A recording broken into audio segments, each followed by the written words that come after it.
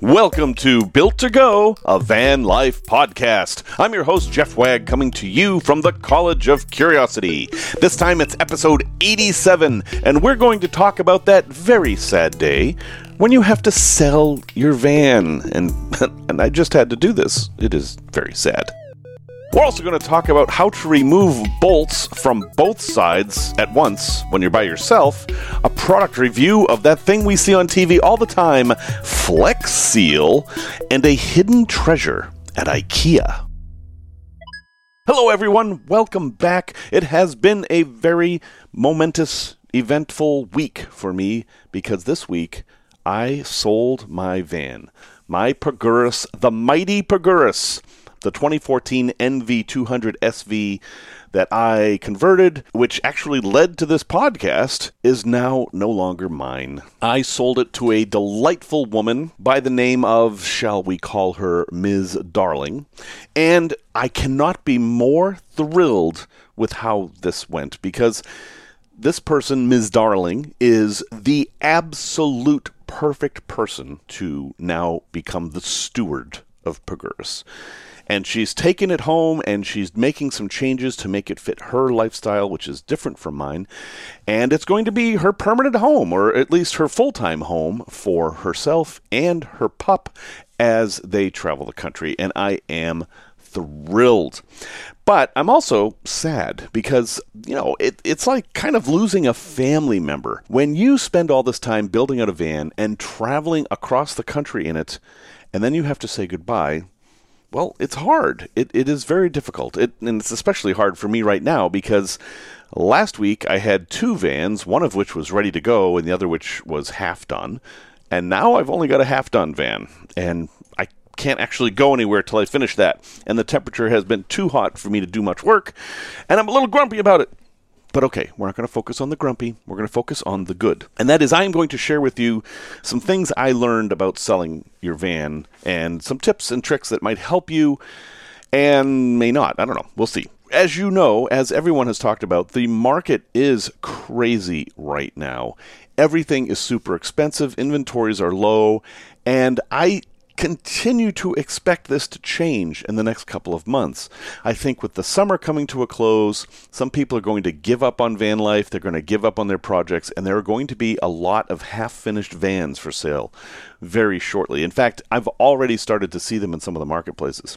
That said, if you have a van to sell, sell it now. Now is probably the best time ever to sell a van in the entire history of selling vans. I am very happy with the price I got for Pagurus. I won't reveal it here to keep things private between me and the seller, but I thought it was a good price. It was a fair price. I don't think I could have gotten that price if it wasn't this year. I sold it for more than I would have considered selling it for last year. I had actually many people trying to buy the van at once. And it was a little tricky because the first few people who tried to buy it needed financing. And so here is the first tip. If you are selling your converted van, now this is for converted vans, know that banks probably will not finance a loan for a converted van, at least not an auto loan. If somebody has home equity or something like that, or they can get a personal loan, that's separate. But a secured auto loan, they generally will only do on newer vehicles or vehicles that have not been converted at close to the Blue Book price. The problem is that banks don't know about converted vans' value. They don't have the data necessary to make a decision on it, so they simply won't do it. And I had two people who offered to buy the van at full price who couldn't because their bank said no. So know that. That's an important thing. Find out right up front if someone actually is paying cash or needs financing, and then clue them in. But the thing most people are probably wondering is, where do you sell your van? So there are some obvious places. There is Craigslist, there's Facebook Marketplace, there's eBay, and there is RV Trader. There's also a few other littler sites like Conversion Trader, which specializes just in vans. But the van inventory has been so low that I don't think Conversion Trader actually works right now because they just haven't had very much, so people don't see them as a resource. So let's go down those one by one. If you list your van on Craigslist, you will get a lot of attention, but a lot of it is poor quality attention. Selling your van takes time, it takes effort, and if you get 100 inquiries on your van, 99 of which are just speculators or people looking for a deal or people who just want to see more pictures, and I'll talk about that in a little bit more detail later, Craigslist is going to be tough. Yes, it's free, but it is a hassle. You are going to get the strangest things going on with Craigslist, and it is the least safe way, I think, to sell a van. So, yeah, sure, Craigslist can be useful, but hold on and I'll tell you how. Facebook Marketplace is also very similar. Facebook Marketplace has so many scams on it right now. But again, it's free, and I'll tell you how to take advantage of that. Let's talk about eBay. In my opinion, eBay is great for buying and not so great for selling for vehicles. Their fees are very complicated. They're all over the place, and they're not the same as if you're selling, say, like a lamp. Cars have their own special category on eBay. It's basically $25 to list it, and then you pay a percentage of the deposit. It's very complicated. But the problem with selling on eBay is that you're not going to get the money right away. They hold the money in escrow, which is fine. They pay the deposit on eBay, and then you got to figure out how you're going to get the rest of the money from them. What's nice about eBay is that you get a nationwide audience, which is difficult on Craigslist. Craigslist is very localized. You can't even do a nationwide search, but eBay makes that easy. eBay offers guarantees that they will make sure that your vehicle isn't a lemon. They will even offer to buy the vehicle back if something goes seriously wrong with it. And there's all kinds of constrictions and restrictions and etc. on that type of thing, as you can imagine. So I think that if you're just selling a one-off vehicle, eBay probably isn't worth navigating. But if you're the kind of person who does this all the time, I know there are dealers that only sell their vehicles on eBay. There are still paper guides that you can pick up at the store where you sell vehicles. This used to be the main way to sell vehicles back in the day before the internet, but I don't think they have any value at all right now, so skip that. What I did, and I've done this twice this year because I sold the trailer and the van, is I used RVTrader.com. Now, if you haven't seen RVTrader.com, it is the internet's largest directory of RVs for sale. And in fact, all the trader companies are related. There's commercialvehicletrader.com, RVTrader.com. There's probably boattrader.com. I haven't looked that up, but I'll bet money that exists. You just pay a fee to run your ad for a certain amount of time. There's no commission, and the scam level appears to be very low because you can actually report people to RV Trader.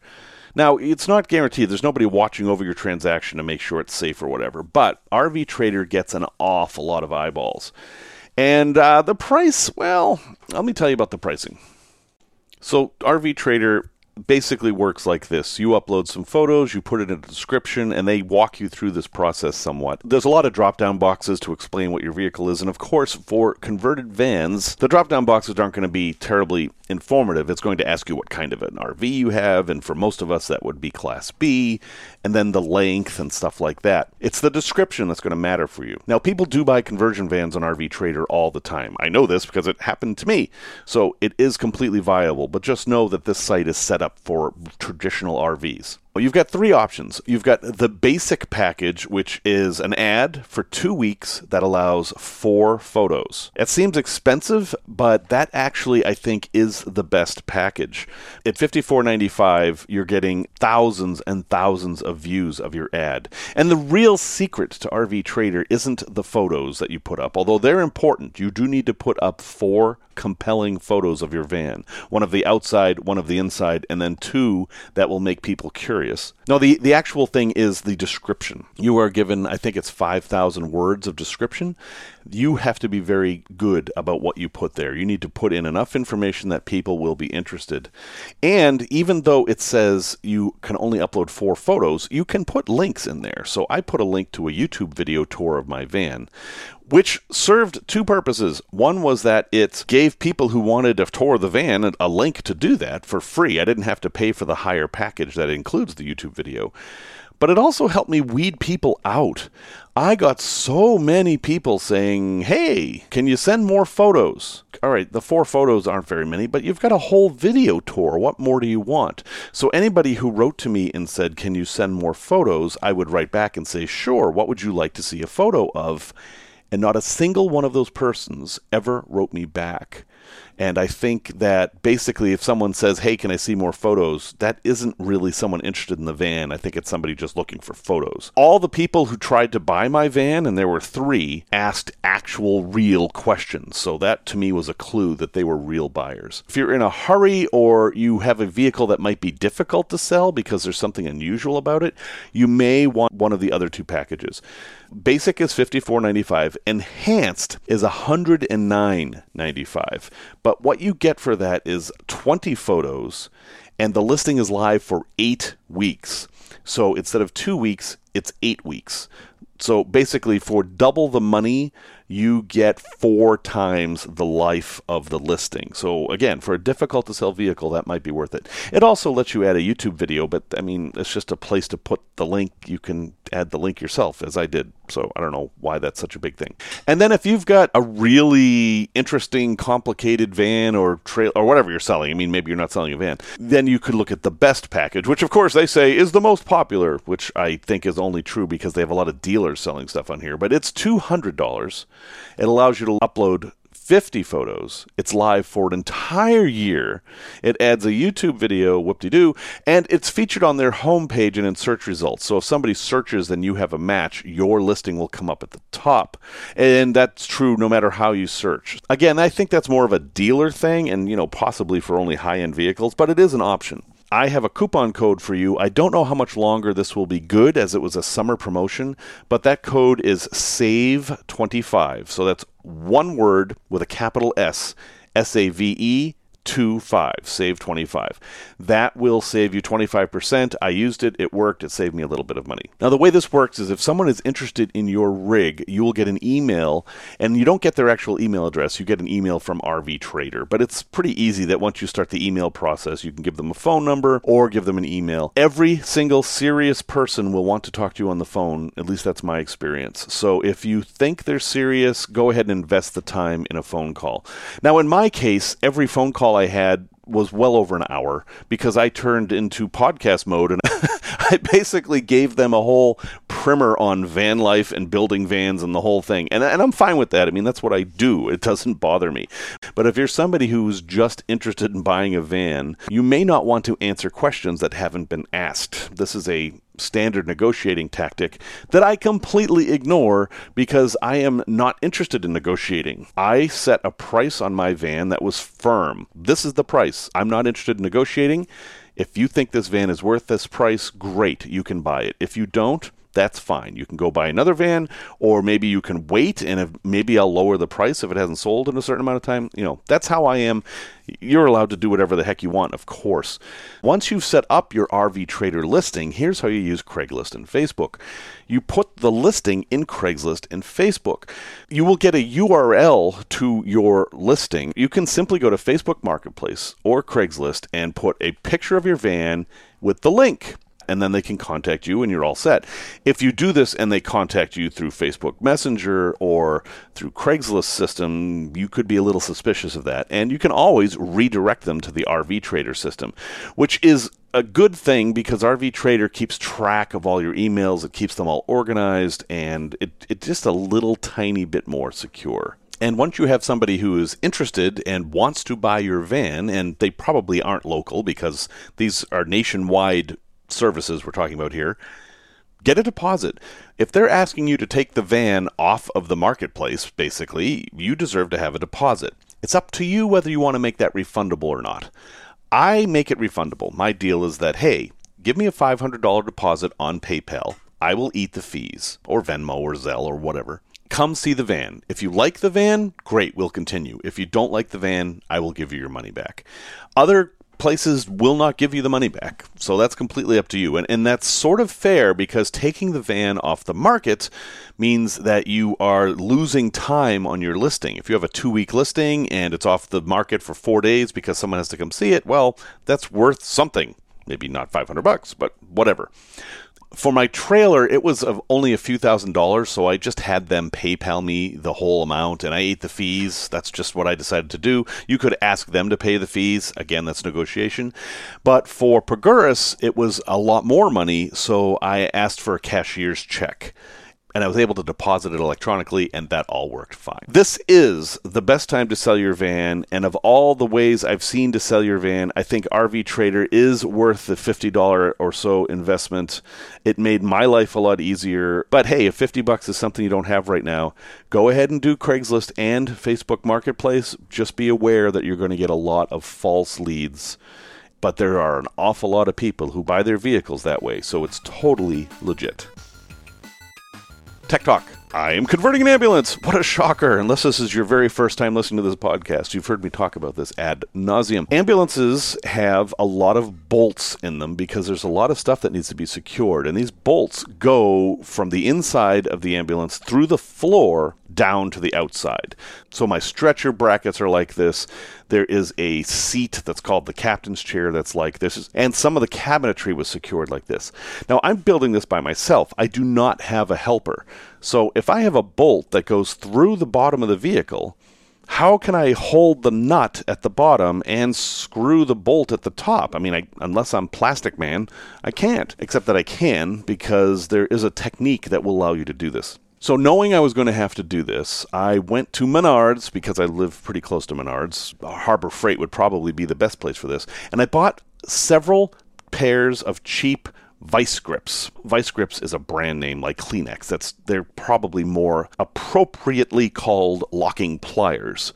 I'll have a picture in the show notes if you don't know what I'm talking about, but Vice Grips, V-I-S-E grips, you can Google and you'll say, oh, those things. Vice Grips are great. I use them for a lot of things. They are not a precision tool.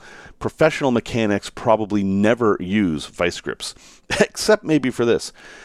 What you do is you take the Vice Grips and you adjust them so that they will snap tight on the nut. Oh, I mean, you can do it either way, but this is what I did. I'd crawl under the vehicle, then I would go back in the vehicle and use a socket wrench on the bolt. This would prevent the nut from spinning. You have to make sure that the Vice Grips will hit something as you spin the socket wrench up top. You have to visualize this. I know it might be a little tricky, but it works. It works. I was able to remove all the nuts and bolts that were like this in my ambulance just by doing this trick all by myself. And that was a huge thing because I don't have anybody else who can help me. Now, there's one thing to know if you do this technique. Vice Grips have a latch that releases the Vice Grips right at the end, and a couple of times I had it that I put the Vice Grips on basically upside down, so that when I spun the bolt and the nut spun underneath, it hit that latch and undid the Vice Grips, and I heard them fall, and I was like, and I had to crawl under the ambulance once again. So just a good tip to know that if you have a bolt and a nut on opposite sides of a wall, Vice Grips can be a way to get them off without needing any help. Product review. I am not Phil Swift, but I am here to talk about Flex Seal. And yeah, so I am not somebody who's trying to sell you Flex Seal. I am somebody who has used it and will give you a live report of whether it's good for you or not. I find Flex Seal to be a bit expensive, but it is also fairly useful. Now, the Flex Seal I'm talking about is what I think is the original Flex Seal, which is a spray can of goo. I mean, that's basically what it is. I use the clear, and I use it for a bunch of things, and I actually think it's pretty good. When I put in my Van Air fan, that's a round vent with a fan in it, in my NV200, I did use butyl tape. You must use the butyl tape. But then I sealed around it with the Flex Seal, and it never leaked. The Flex Seal worked fine. Over time, it did kind of turn a yellowish brown. It wasn't all that pretty. If you wanted a prettier seal, you would want to do masking tape, because that would just at least make that yellowish brown stuff look neat. But it did do the job of sealing. And what I really like about Flex Seal is that it's very liquidy, so it goes into cracks and little crevices and stuff. You don't have to take your finger and kind of smush it in there. It just goes in there to begin with. And I think that's this stuff's primary uniqueness, much more than caulk would be or anything like that. I have heard reports that its longevity isn't as good as some other products, but it's so easy to apply. Every year I would just spray it around again. I'm also using it for places where I drill through the metal body of the van. You'll see people using spray paint or primer to just cover up the raw metal so it doesn't rust. I've been using the Flex Seal. and it works fine. I actually find it easier to deal with than spray paint because it doesn't seem to fly around as much. Do I recommend Flex Seal? Yeah, I have to say that even though it's like $12 a can, which is expensive, I do think it has enough uses that it's worth keeping a can in your van. I would not recommend it for major sealing jobs. For example, if you are cutting major holes in your roof, do not rely on Flex Seal as your primary sealant, but as like an additional sealant to go over whatever you might have up there. I think it works great for that. And it's also something that would be pretty handy to have an emergency. If you're out on a trip and you do have a leak, you could just spray the Flex Seal all over it, and that would probably kill the leak for then until you could fix it properly. Flex Seal, I'll have a link in the show notes, but holy cow, if you haven't seen Flex Seal by now, you're one of those people who never watches TV, and that might be a good thing. A place to visit. Vegas used to be one of my favorite places to go. Back in the early 2000s, it was just a lot of fun walking up and down the Strip and seeing all the free shows, the volcanoes, the water fountains, the pirate ship. Remember the pirate ship? Yeah, well, most of that's gone now. Vegas has changed quite a bit, and it is no longer a place of bargains and free booze and all that. It's just very expensive and very crowded, and it doesn't interest me anymore. But I do have to go there for conventions and stuff every once in a while, and I use it mostly as a jumping-off point to go to, say, Death Valley or Hoover Dam or nearby ghost towns. There's still a lot to see. One of those places to see might be a little less familiar to you, and that is Spring Mountain Ranch, which is a state park just north of Vegas. In fact, it is not too far from Red Rocks, which is the place that a lot of Vegas people go, at least tourists go, when they're tired of casinos and want to see some nature, darn it. Well, then they'll head up to Red Rocks. This is a little bit further up there. The state park is basically a house. There's land there too, but the main attraction is this house, and it used to be owned by Howard Hughes. This would be his kind of retreat. He would escape from Vegas. This is before he locked himself up in the hotel. And he lived here, and he would have his female companions join him here, and there was a swimming pool, and it was kind of a nice place. But visiting it is kind of surreal. It's right outside Vegas, and yet there are trees, and there's grass, and it's a green place. And the house is fairly interesting. It has a secret room. You have to go through a secret passage to get to it. And it is completely preserved as, say, early 1970s architecture. So it's kind of a museum as well. I just like visiting this place. There's a pond that has cottonwood trees over it that's really nice, and then there are a bunch of outbuildings that have history to them. One of them was an old school, and there was a famous plane crash that happened right near that area where Carol Lombard was killed, and the engines rolled down the mountain and landed near the ranch. It's just one of these really interesting, kind of, not overwhelming, this is not a life-changing place to go, but it's nice and such a contrast to the rest of Vegas that I do recommend you actually make an effort to go see it. The ranch way pre-exists Howard Hughes. It has been there for a couple hundred years at this point. It goes all the way back to the first pioneers of Las Vegas. And it's just very, very peaceful. There's no noise. You just hear the bugs buzzing in the summer air, which is Vegas, so it's like always summer. They even have some theater and events that go on there too. So I think mostly local Vegas people go here rather than tourists. But hey, if you live in a van, you live everywhere, so consider yourself a local. I'll have a link in the show notes, but you can certainly find it. It's called Spring Mountain Ranch State Park. Just a really pleasant place with some unbelievable mountain views, by the way. If you like to take photos of mountains, yeah, you're going to like Spring Mountain Ranch. The colors are just stunning.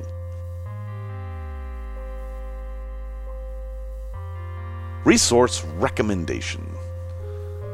So, yeah, I know. All right, it's IKEA. But it isn't IKEA. I mean, it is IKEA, but it's a very specific part of IKEA. In the basement of IKEA, you will find Pee Wee Herman's No, sorry, that's the wrong story. It's not really the basement. In the bottom floor of IKEA, where you pick up your big boxes and you use those unwieldy carts to head to the checkout, there is a section that is the as-is section. It keeps changing its name. It's called something else right now, but everyone will know what you mean if you ask for the as-is section. And it basically sells lightly damaged goods, But boy, some of those are super handy for building out a van. They have countertops galore for really inexpensive prices. My NV200 had bamboo countertops, and I actually made a bamboo waterfall counter. It was actually pretty nice, but the basic reason I did that is because I was able to get this massive piece of bamboo countertop for like $50. And that was kind of expensive by IKEA as-is standards. In my ambulance, I bought a whole bunch of 20 by 20 doors for $5, and they're going to be my countertops. Great stuff at a great value. I learned a trick. I talked to a guy who was putting stuff in there, and it turns out that they mark everything down on Monday. So the very best time to go in there and get stuff is Monday morning. And if you see something, I suggest you just buy it because it may not be there long. It's also a good place to pick up cabinets. I've picked up a few sets of their toolboxes. They sell these toolboxes that are pretty cheap. It's a screwdriver and a hammer, but people drop them all the time and break the cases. When that happens, they end up in the as-is department and they're half price. Yeah, you throw the case away, but you still have the tools. And they have little battery-powered drills that are cheap too. Sometimes the same thing happens there. I know everyone has different opinions about IKEA. I like IKEA. I understand that their stuff is maybe not the best built stuff and it can be heavy and all that. I get it. I really do. But even if you hate IKEA, consider going to the as-is department and you might be able to find a bargain. I mean, last time I was there, they had sinks that were marked down to 30%. And heck, even if you don't find something, you can always get some Swedish meatballs and that'll make the trip worth it. Tales from the Road. Yep, I know you think I forgot Tales of the Road because I did it in a different order, and it's only because I read my notes wrong. But anyway, on to the tale. My first car that I ever had was a Ford LTD2. I talked about that before, but my second car was really kind of my first car. And that was a 1980 Datsun 510. Remember Datsun? Not heard of that brand name. They're now known as Nissan. But in the rest of the world, they're still known as Datsun. Well, at least in some parts. Anyway, doesn't matter. This was a 4-door hatchback at a time when this was considered a little car, although it would probably be a midsize today. And I loved this car. Loved this car. It was a 5-speed manual transmission, had all kinds of gauges, more gauges than any other vehicle I've ever owned, except for the Bluebird Wanderlodge. But I basically had it in college, and at the time I went to college in Salem, West Virginia, and also in Miami Shores, Florida, and so that's where I was driving the car.